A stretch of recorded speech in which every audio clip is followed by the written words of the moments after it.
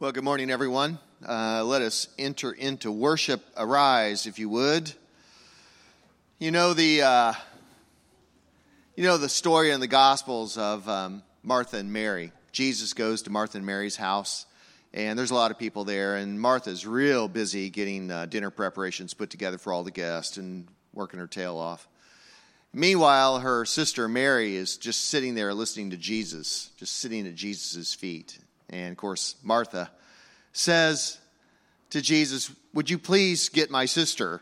This is classic family dynamics where they don't talk to each other, and there's a third person. It's called triangling. So they triangle in Jesus. Would you please get my sister to help me prepare dinner? And then Jesus says those famous words, Martha, Martha, like Martha, Martha, Martha. You know, you're busy at so many things, and there's really only one thing necessary. And Mary's chosen the better part. That is to sit at Jesus' feet. It's not that Martha was wrong. It's just in that moment, the thing to do is to sit at Jesus' feet. And that's what we've come to do this morning. We've come to learn from the Lord. But we've come here also to worship and do the one necessary thing. For about 1,500 years, people have translated those words, which are hard to translate. The one necessary thing, one thing necessary, only one thing. The Latin is unum est necessarium. Unum est necessarium. And, you know, if you use your kind of fake Latin translation, which we can all do, e pluribus unum, you kind of figure it out. It means like one thing necessary. Unum est necessarium. Necessary one thing. And you're going to say that here in just a moment as we pray, which is what we're going to do right now. One thing I've asked the Lord,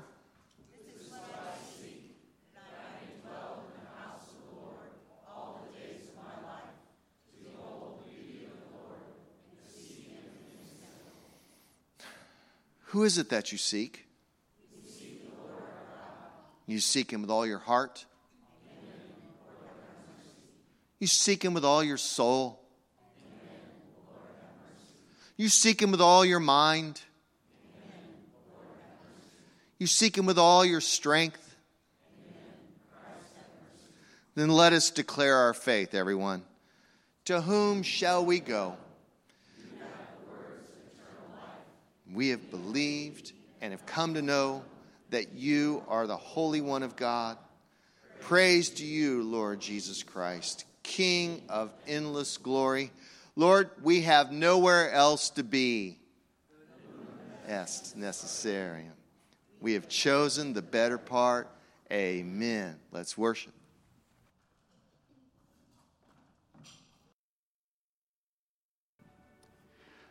Father, through these songs, you've ministered to our hearts. I pray you've ministered to hearts who have been separated from you and have received assurance they can come home to you.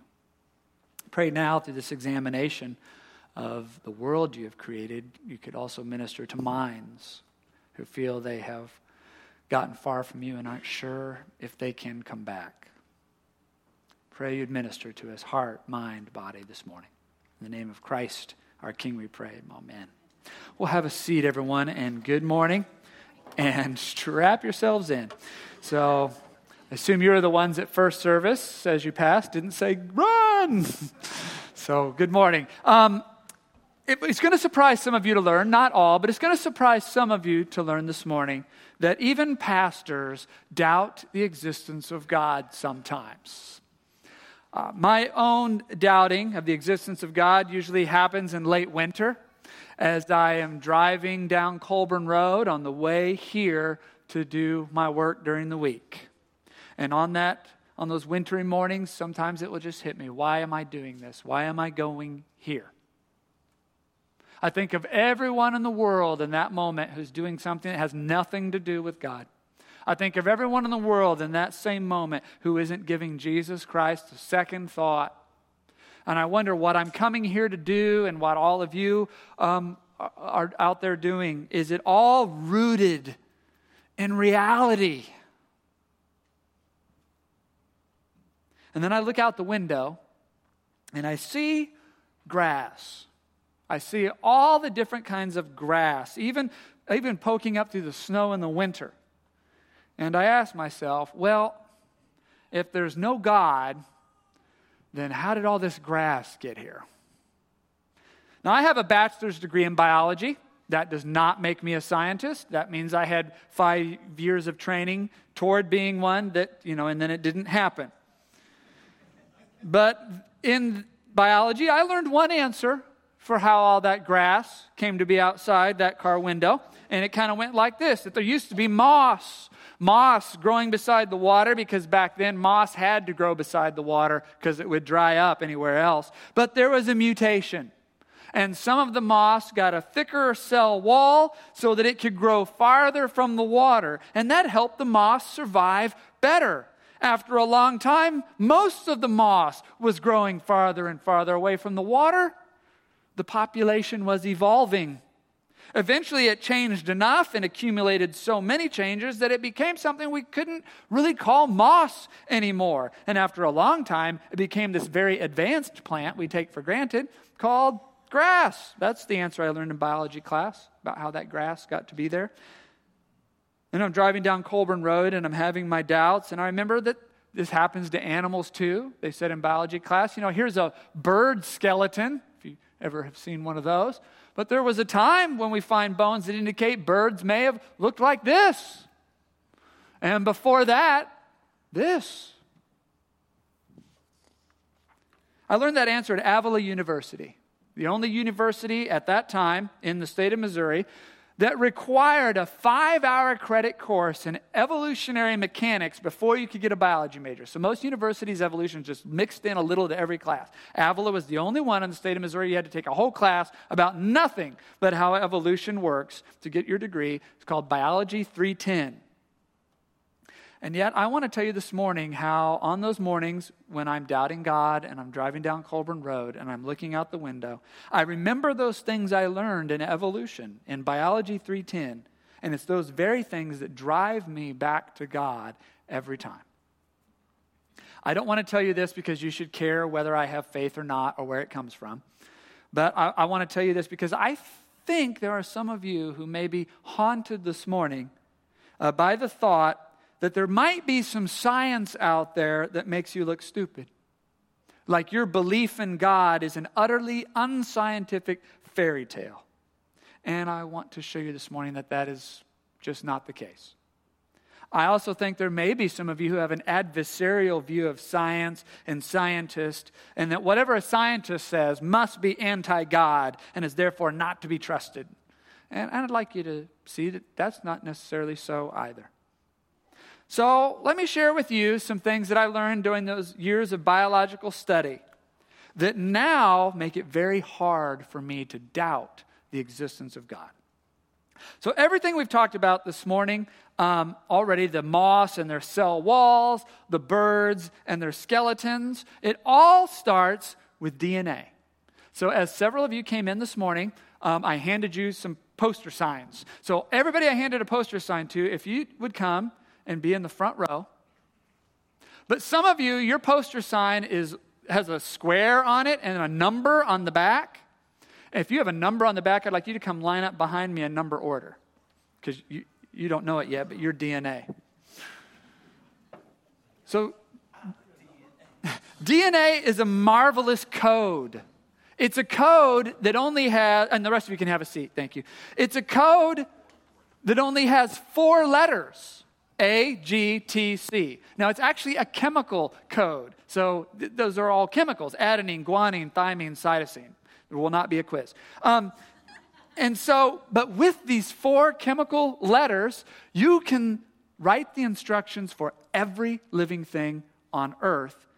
And here's how it works. So you all are a little section of a strand of DNA. Now, when DNA pulls in half, all it wants to do is rebond with its equal and opposite. So you see your thymine here, but you see that little A? That means you're searching for A.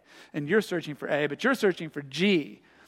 U, G. So all DNA wants to do, so all these chemicals in the nucleus are going to float past, but if the equal and opposite floats past, they bond, because they're chemically designed for each other.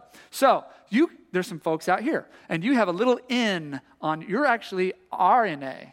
You're RNA, one of the few molecules allowed in here in the nucleus. So what I want RNA to do, if you'll come up here, and I just want you to just kind of float around RNA, just come float around. But DNA, keep your eye open. And if your opposite floats past you, I want you to reach out and grab them because that's a bond. And then turn to face them toward the audience. They can stand right in front of you, and then they have to be stared at. So RNA, float around, and if you see your opposite, grab them and form a bond. All right. And they're right in front of you, and they're facing out. Now see how no intelligence guides this. This is just chemicals floating around. All right. And there it is. Okay. They float past and form a bond, and now we have a strand of messenger RNA. Now, the interesting thing is messenger RNA can leave the nucleus. It can go out in the cell and float around, and chemicals will float past. But messenger RNA is also looking to bond with something. So you guys are going to go out here in a minute and try to find your bonds out there. You can see what you're looking for. But I'll give you a hint. Messenger RNA finds its bonds in little groups of 3. So you 3 have to search for yours together, and you 3 have to search for yours together. And when you find your pair, you cannot bring them back into the nucleus. This is a secure zone. You have to bring them up here to the foot of the stage. All right? So mRNA, off you go in your strand. It'd be better if you kind of stayed in your strand. But if you float past something that matches, bond and bring them up here to the foot of the stage. DNA, just hang out there for a minute. Oh, they're finding stuff. Okay, scoot down. Oh, look. It found something, okay? Scoot back here so I can grab those from over your heads. So it found a tRNA that matched. But look, it carried something with it. It carried an amino acid with it. This is called lysine. Remember lysine from Jurassic Park? That's what kills the dinosaurs if you don't keep feeding them. All right? And down here, the partner found, and they actually are married, so they can form a little bond. Hold hands. It brought tryptophan up here. So as soon as they find each other, they let go of the mRNA. You're gone. mRNA, you can actually have a seat. We don't need you anymore. Because now we have 2 amino acids hooked together. And what do you call 2 amino acids hooked together? Someone knows. You actually knew, didn't you? No, you didn't? Who knew? A good a protein. Thank you. A protein. Okay, we have lysine and tryptophan. That's a protein. What does lysine plus tryptophan do in the body? Nothing that I know of. I can't think of any useful thing a 2 amino acid protein does. Okay, so you guys can go sit there because you would need a lot more to be useful. The shortest useful protein in the human body is insulin. Insulin that regulates your blood sugar, and it's 54 amino acids long. That's as small as it gets. To show you how insulin was made, I would have needed 162 DNA volunteers up here and 162 mRNA volunteers bobbing around to get the 54 amino acids in a row to make insulin. The simplest. The longest protein in the human body that we know of is found in muscle, and it is 33,000 amino acids long. To show you how that protein is made, I would have needed every man, woman, and child in Lee Summit and Greenwood, including the babies, to hold the DNA sign for me going out the sanctuary, down the road, and halfway to Independence Center, and 33,000 mRNAs to float all around him in order to show you how a muscle protein was made. All right? So DNA, I need you to wind back up into a chromosome, take up this half of the stage here. Now, the thing is when you start making thank you, Beth. When you start making an amino acid chain that's even 54 strands long, but certainly 33,000 strands long, it is not going to stay in a string anymore. You'd be up to 20 miles long. So it starts folding on itself like a bad slinky that got stretched out and snapped. So, you add them one at a time, but it starts folding up on itself like this as you start to add those amino acids. But because you're adding them one at a time, it folds very precisely. This one adds, and it flips. And then this one adds, and it flips the other way. And this one, and then... So you get a very exact shape every time. So you get this protein, let's say this is insulin, shaped like this. Now that just looks like a slightly F-shaped glob to you, but let me tell you, somewhere in your body, there is a molecule shaped like this that bonds right to that and regulates your blood sugar. If you take 33,000 of these, you're going to get some crazy folding. You might get something that looks like this. And when you apply a little electric current to it, it slides past the protein next to it. Well, big deal, except that when a little electrical impulse comes from your brain and hits it, all those slide past each other, and you have a muscle that's moving. You could have one that's maybe 6,000 or so strands long. I'm making this part up. But it's got this very precise shape. And maybe this is the protein in that moss that said, don't make the cell wall any thicker, otherwise this plant will suffocate. Okay, it controlled how thick the cell wall got. Yes, I think that was good grammar. All right. Do you see how amazing it is that this kind of a process of chemicals bumping into each other produces anything useful at all? Now, imagine if I mutate one of these bases. If I just, make a little mistake, switch to. Now I have different RNA, different DNA. I'm going to bring in different RNA. They're going to float out there and might bring back different amino acids. So an amino acid that joins a chain and was supposed to fold this way, all of a sudden joins a chain and folds this way. And that could change the entire shape of this so that it doesn't work quite right, or more often than not, doesn't work at all. Just because we shaped a little thing. So earlier in this message, when I said, a mutation occurred in the cell walls of the moss that let the moss get thicker, that was so easy to say. But what I was actually saying is an A got switched for a C or a G or a T somewhere, and it produced a different shaped protein that actually worked still. It actually made the cell wall thicker. How fortunate that was. Do you see what a fortunate, functional accident that was just by switching one chemical base that actually helped the plant survive the dryness of the earth? Let's thank our DNA volunteers for showing us this amazing process. Thank you. If you guys wouldn't mind to take that with you when you go, that marker board. Thank you guys so much. Now, when folks see this, the next question most folks ask is, okay, well then what about eyeballs? How does a process like that create something as complex and amazing as an eyeball from random mutations, just switching an A for a G or a C here and there through the years? Now, I actually don't want to waste our time this morning talking about eyeballs, because you can go on the internet now and you will find videos of scientists telling you these long and wonderful stories about a worm. And the worm had a few cells on its head that could detect light and dark. And with just a few mutations of structure, it got something kind of like an eyeball and then a little more like one. All the way, little changes at a time, until you have something as amazing as the eyes of an eagle or a mantis shrimp or a goat. Now, I'm fine with all of those stories. I really, really am. I can see how through billions of years to work with, you could get from a basic light-dark sensing cell on a worm's head to the eye of an eagle or a goat or a mantis shrimp. That's right, you do not have the best eyes in the world. The best eyes in the world belong to goats and shrimp. But who's eating who, huh? All right, so, but I don't want to talk about how we got eyeballs. I want to talk about how we got those cells on that worm that could detect light and dark in the first place.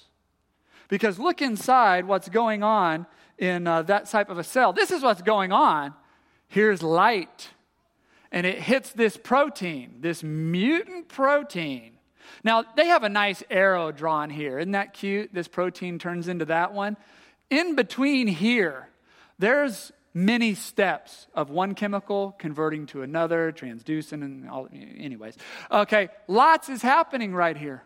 In order to change into this protein, to release this energy, to open this gate, to let these sodium ions come flooding in like a chemical battery, exactly how your car battery works, to produce a little electrical impulse that leaves the cell, and we hope goes tell some part of this worm, hey, light just hit you right there. Now, we said a worm had a mutation so that it could detect light and dark. We switched an A for a T or a G somewhere, and it was able to make that protein. So what? That still makes a blind worm because it doesn't have the three substances in between. let's say by some marvelous chance, we had 3 different mutations all in the same worm. And it happened to produce 3 useful proteins so that you could get all the way to here, release the energy, and open the gate. That electrical impulse has to travel to somewhere. We just hope it's connected to somewhere that causes the worm to do something. Because when that electrical impulse arrives, an equally complicated chemical reaction happens that tells that worm either to crawl toward the light or away from the light. And we hope that that chemical reaction is doing the right thing, because one of those choices is life and one of those choices is death. So you can't, even if we had the mutations, by some outside chance that all of this worked right, unless all of this works right, this worm doesn't survive any more than any other worm, doesn't have any more babies than any other worm, and this population of worms will not evolve. Even if we have all of this by some chance in the first worm, now that's a lot of mutations that were very fortunately functional. If it's not all connected to an equally complex reaction somewhere else, the worm says, oh, light hit me. Another complex reaction has to tell it somewhere else what to do about it. It's the biochemistry of evolution without God that always breaks down for me. Too many mathematical miracles required. Because what I didn't tell you is when I switch those DNA bases, there's actually a protein that's about to come along and make sure that can't happen, that they will be switched back. So only the mutations that the protein editor skipped failed to detect.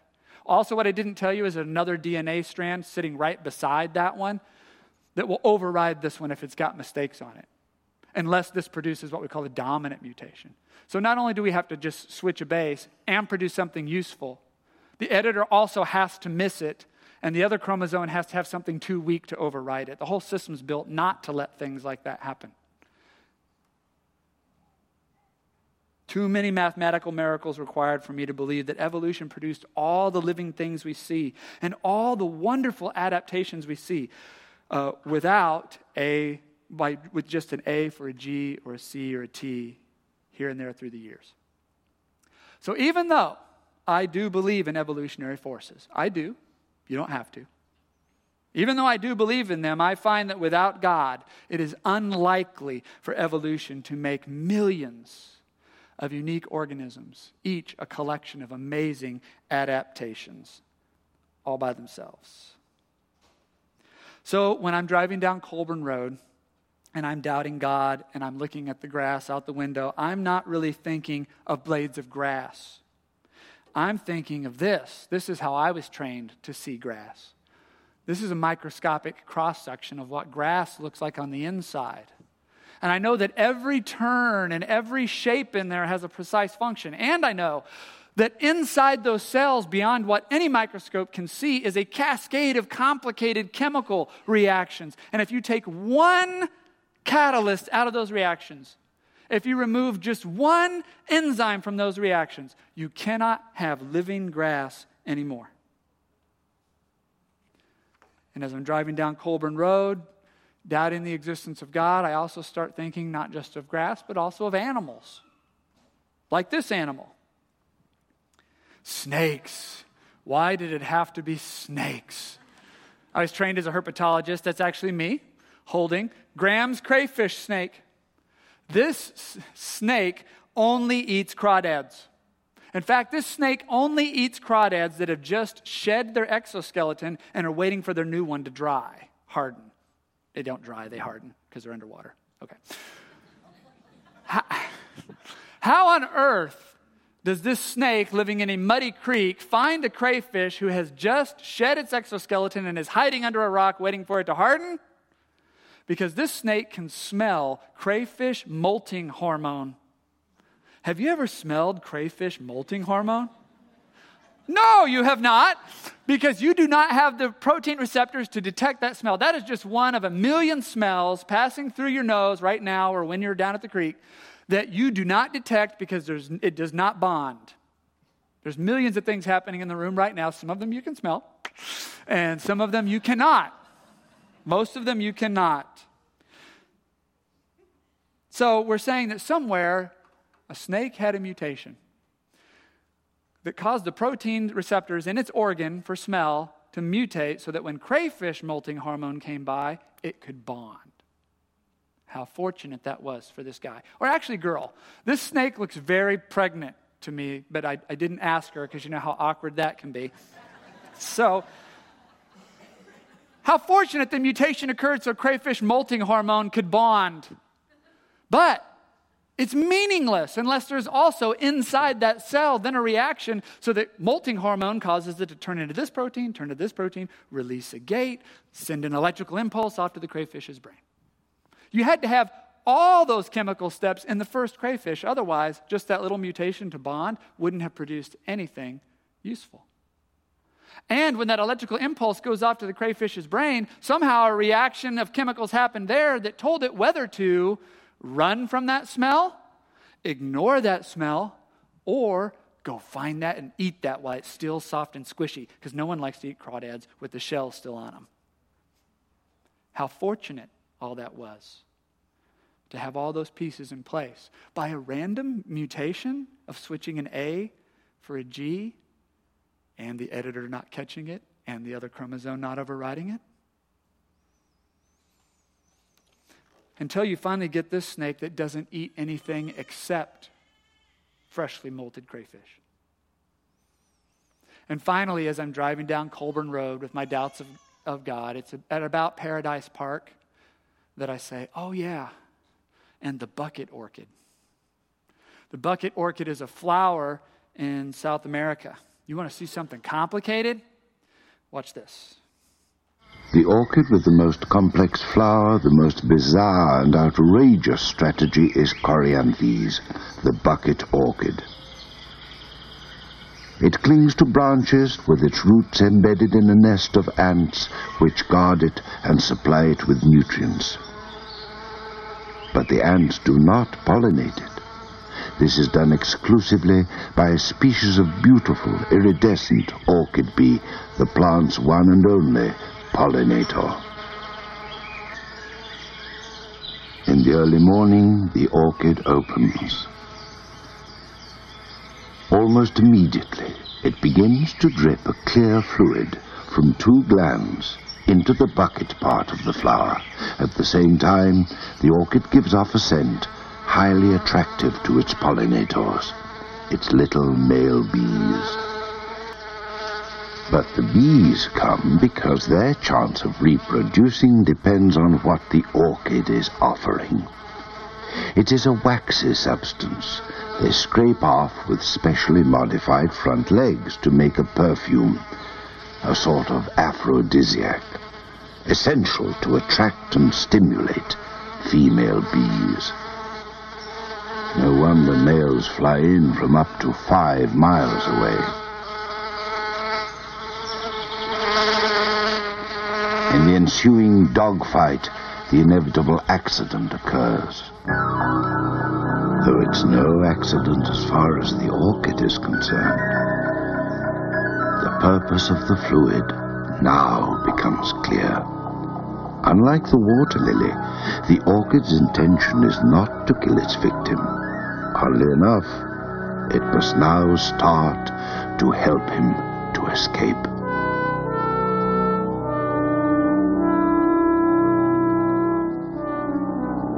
The bee is on the point of drowning when it discovers a small escape tunnel with a rather conveniently placed step. Just when it seems nothing can prevent escape, the top and bottom of the tunnel close in, holding the bee in a vice-like grip. Struggle and strain as he might, he is held firm, while the orchid glues 2 little yellow pollen sacs on his back.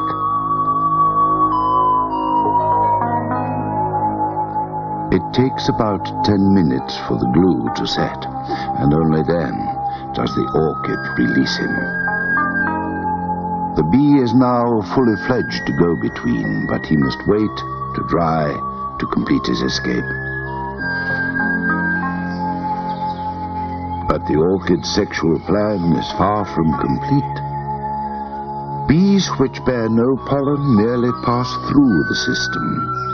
It must wait for one carrying pollen sacs from another orchid before it can be fertilized.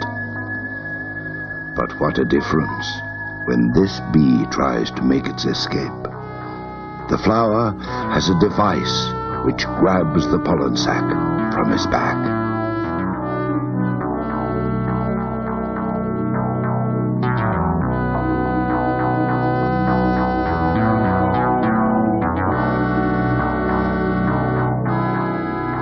There, the amazingly complex plan has worked.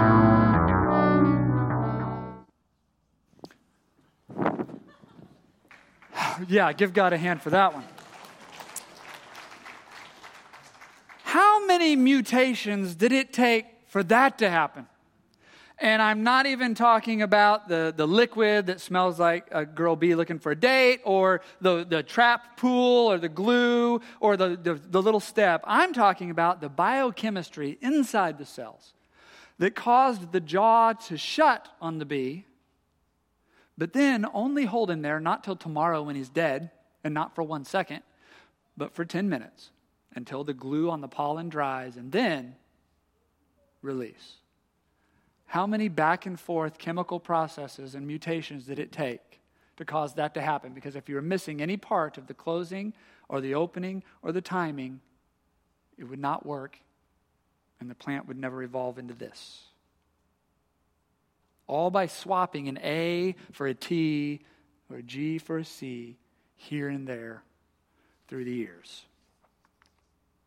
And then as I turn into the parking lot, I remember that there are 8.7 million species on Earth, each one a collection of adaptations. Max, stand up. Look at this guy. Look at this guy. Huge brain, right? He can speak languages. He can do karate. He can be an accountant, all right? He's got color vision, very rare for mammals. Something's going wrong with the glasses there, but somebody was able to invent that. He's got 5 kinds of teeth. And he had an earlier set that was about to wear out, so he lost them and replaced them with 5 different kinds of new ones. He's warm-blooded. He can go in and out of different temperature environments and stay roughly the same temperature. His hips are adapted to walk upright and to kick people and to break boards. So he's an amazing collection of adaptations. What a specimen. Good find. All right. So, and there are 8.7 million bacteria, protists, plants, other species that have just as many, sometimes more interesting adaptations than he has. Now, I can stretch my imagination. I have one, and I can stretch my imagination to believe that there could be several organisms that all had these DNA switches, and actually lots of them, all in one organism. And it produced a chain of useful mutations that brought us something completely new. I can believe that happened even without God. Useful gills, useful eye-like spots, feathers. And since we have 2 billion years to work with, I'll even stretch my imagination and give you the first 1,000,000 organisms. I'm being very generous, I think. The first 1,000,000 organisms for free without God, just by switching an A for a T or G or a C. But believing that unguided mutations produced that last 7.7 million bacteria, protists, plants, fungi, invertebrate and vertebrate animals, each one an amazing collection of unique adaptations and features. And don't forget the amazing chemical processes happening in every cell of their body. To believe that all happened by chance, you are stretching my imagination farther than I am able to go with you. And that's about where I remember my first day in evolution class, Biology 310. The professor stepped up to the podium and began the class this way, and I'll never forget it. He said, "It takes as much faith to believe that evolution produced 8 million species as it does to believe they were created by God in 6 literal creation days. Well, the class went crazy, secular university, right? Some snickered, some laughed, some groaned. One guy sitting next to me said, "Come on." And the professor said it again. He said, "Now I'm serious. It takes as much faith to believe these evolutionary processes occurred again and again and produced so many marvelous plants and creatures and microorganisms as it does to believe they were created by God in 6 literal creation days. It takes the same imagination," he said. And the more I learn about these processes, 5 hours a week for the rest of the semester, the more I saw he was right. Now, I personally believe that the evidence that evolution has occurred is everywhere. I believe that. You don't have to. But the likelihood that it happened all by itself seems extraordinarily low to me. So low as to be sitting right there next to impossible. You see, it was easier for me to doubt God when I knew less science. It was easier for me to doubt God when I knew less science, when I could just say, "Oh, a mutation occurred and made the cell wall sticker. That's how there got to be grass." Once I actually learned what a mutation was, switching an A for a G, and that the editor missed it, and the other chromosome didn't overwrite it, and it made a useful protein. Once I knew all that, it got a lot harder to believe it happened by itself. And that's why the more I know about science and the more science I learn, the harder it gets for me to sustain a doubt in God much longer than a 10-minute car ride to work. There's no science proving you're stupid if you believe in God. There's also good science, and there's good scientists out there laboring to study and explain all the functions of this world, and we do not need to be afraid of them or afraid of their discoveries. Are there scientists out there who work dishonestly, do it for the money, do it for a political agenda? Absolutely. A lot of preachers like that too. Do their work dishonestly for a political agenda or for the money. The presence of crooked preachers does not mean all of faith and its functions can't be trusted. Just like the presence of crooked scientists doesn't mean that the work of science and all of its functions cannot be trusted. Because the more true knowledge we gain for those who truly seek knowledge with science, the closer to ultimate truth it brings us.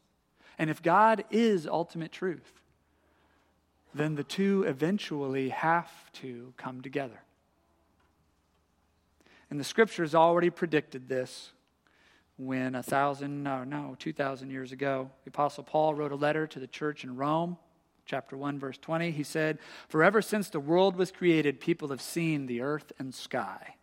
Through everything God made, they can clearly see his invisible qualities, his eternal power, and divine nature. So they have no excuse for not knowing God." And that is how science drives me back to God every time. Thank you for listening to that. I hope it wasn't too much. Let us stand together and let us worship this God. This God who guides all of creation. Not just the form and shape and function of living things, but also the form and shape of our soul and our lives. Who's intimately in everything. Let us worship him together. God, we stand in awe of you. Amen. So I've invited my friend Mike Eklund to join me here for a moment.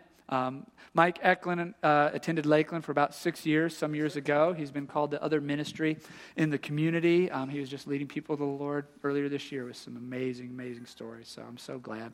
I asked Mike to come because there is a continuum of thought when it comes to this evolution creation stuff, right? So I think we have a slide that'll say, so materialistic evolution, that's where you believe it all happens by chemical processes by itself, no God. Then there's theistic evolution, where you believe evolution occurs, but there must be an intelligence guiding it to make it useful. That's what you heard me saying I was. Microevolution is where you believe things can adapt and change their environment, but nothing so radical as a fish giving rise to something like a frog or salamander would probably be better. And then special creation is everything you see on the earth and everything you don't see anymore. Dinosaurs is all spoken into existence, and we're there, and it's a little complicated after that. But so Mike, we've taught classes together on this here in the church. Where do you fall? First, I want to thank Lakeland. My wife, Linda, and I and my youngest son, Kyle, were here for 6 years and had just a wonderful time and great, great memories. And believe me, we did not leave for any negative reasons. We just sensed the Lord leading us to a new ministry assignment, and so that's why we went. But it's great to be back here, and I want to thank my friend Garrett for inviting me. And I got to say something about Garrett. I hope you guys know how blessed you are to have him as one of your pastors. He is a man of integrity, and I see the love of Jesus in his heart, and he loves this church. So just be thankful for that, because that's not always common, and he's a true friend. And so, Garrett, thank you for inviting me. Where I stand is I believe that definitely a microevolution happened. That's pretty clear, and I am a special creation person. I just don't believe that microevolution led to macro, which produced, in other words, from amoeba to man. Right. And you're also a young earth creationist. So I am a young earth. Only 10,000 years old maybe. And, I could give you scientific evidence. I've been involved with a group that does studies that are from Christian scientists that would teach you that. And I could give you biblical evidence. But the only thing I would say this morning is the thing that really convinced me that the question that my friends who are God plus evolution is the character of God. That's really what bothers me. If you read Scripture, Jesus said, whatever you have done to the least of these, you've done to me. It talks about what have you done for the orphan and the widow. That's true religion. Help the poor, help the needy, help the underprivileged. That's the message of the Bible.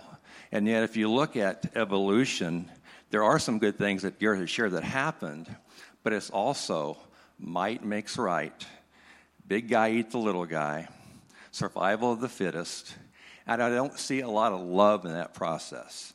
So the reason why I reject it is because I believe a God of love would not have used that process. So in a nutshell, that's what I've come down on. Mm-hmm. But what I also want to mention is... That's really good.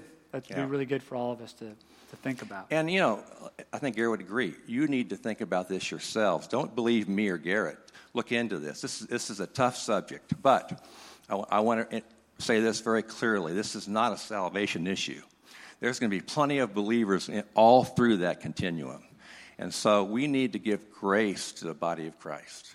I love my brother. We disagree on this, but I love my brother. And we're together majoring on the things that really, really matter. And that's the death, burial, and resurrection of our Lord Jesus. Amen. So that's really the message that we wanted to have this morning, and I think why you invited me, right? Yes. Because there may be folks here who just found out, like, oh goodness, one of my pastors, I should say that too. One of my pastors thinks the Earth's 2 billion years old. Can I go to a church like that? That seems a little weird. So I wanted to say, Mike and I stand together. Yeah. We disagree. We both serve Christ together in this church at one time, in the community still. So, we're all welcome on this issue because it's not a salvation issue. You absolutely can, because we need to major on the things that really, really matter. And, we're all going to disagree on some things. There's nobody that's got a corner on truth. And so it frustrates me when I have people tell me when I'm out doing ministry, I would never become a Christian. You guys can't get along. All you do is fight amongst each other. And that, unfortunately, is true in some cases. We need to, as a body of Christ, unify and come together. And the things that we do disagree on, be gracious about it, for goodness sakes. Neither one of us believes that we have the corner on truth. And so we'll continue to seek God and see where that leads. Amen. So thank you, Mike. As just a reminder of our unity as believers, we're going to say together the Apostles' Creed, one of the great old creeds of history. And so if you would repeat with me this, I would appreciate it. It starts like this. I believe in God, the Father Almighty, creator of heaven and earth. I believe in Jesus Christ, his only Son, our Lord, who was conceived by the Holy Spirit, born of the Virgin Mary, suffered under Pontius Pilate, was crucified, dead, and buried. He descended to the dead. On the third day he rose again. He ascended into heaven. He is seated at the right hand of the Father, and he will come to judge the living and the dead. I believe in the Holy Spirit, one holy church, the communion of saints, forgiveness of sins, the resurrection of the body, and the life everlasting. Amen. He's asked me to pray and close, so if you'd bow your heads and your hearts. Father, we love you. We come before you as your people, and we want to acknowledge you as the Creator. However our opinion goes to how you did that, we know you did that. Whether it took millions of years or 6 days, we know that you're the Creator and that you love us. Lord, so we want to give you praise for who you are and for sending your Son to die for us, Lord. I pray for the body of Christ, both here at Lakeland and all over this country, that we would show Jesus to people and we would show love to each other so people could see that, Lord. We need to come together and unify as a body of Christ so you can use us to build your kingdom. Thank you for Garrett and for Marta and for Dan and for all the leadership here and how you are using them to impact their community. And I pray for blessings upon them and just thank you for this body. We pray in Jesus' mighty name. Amen. Amen.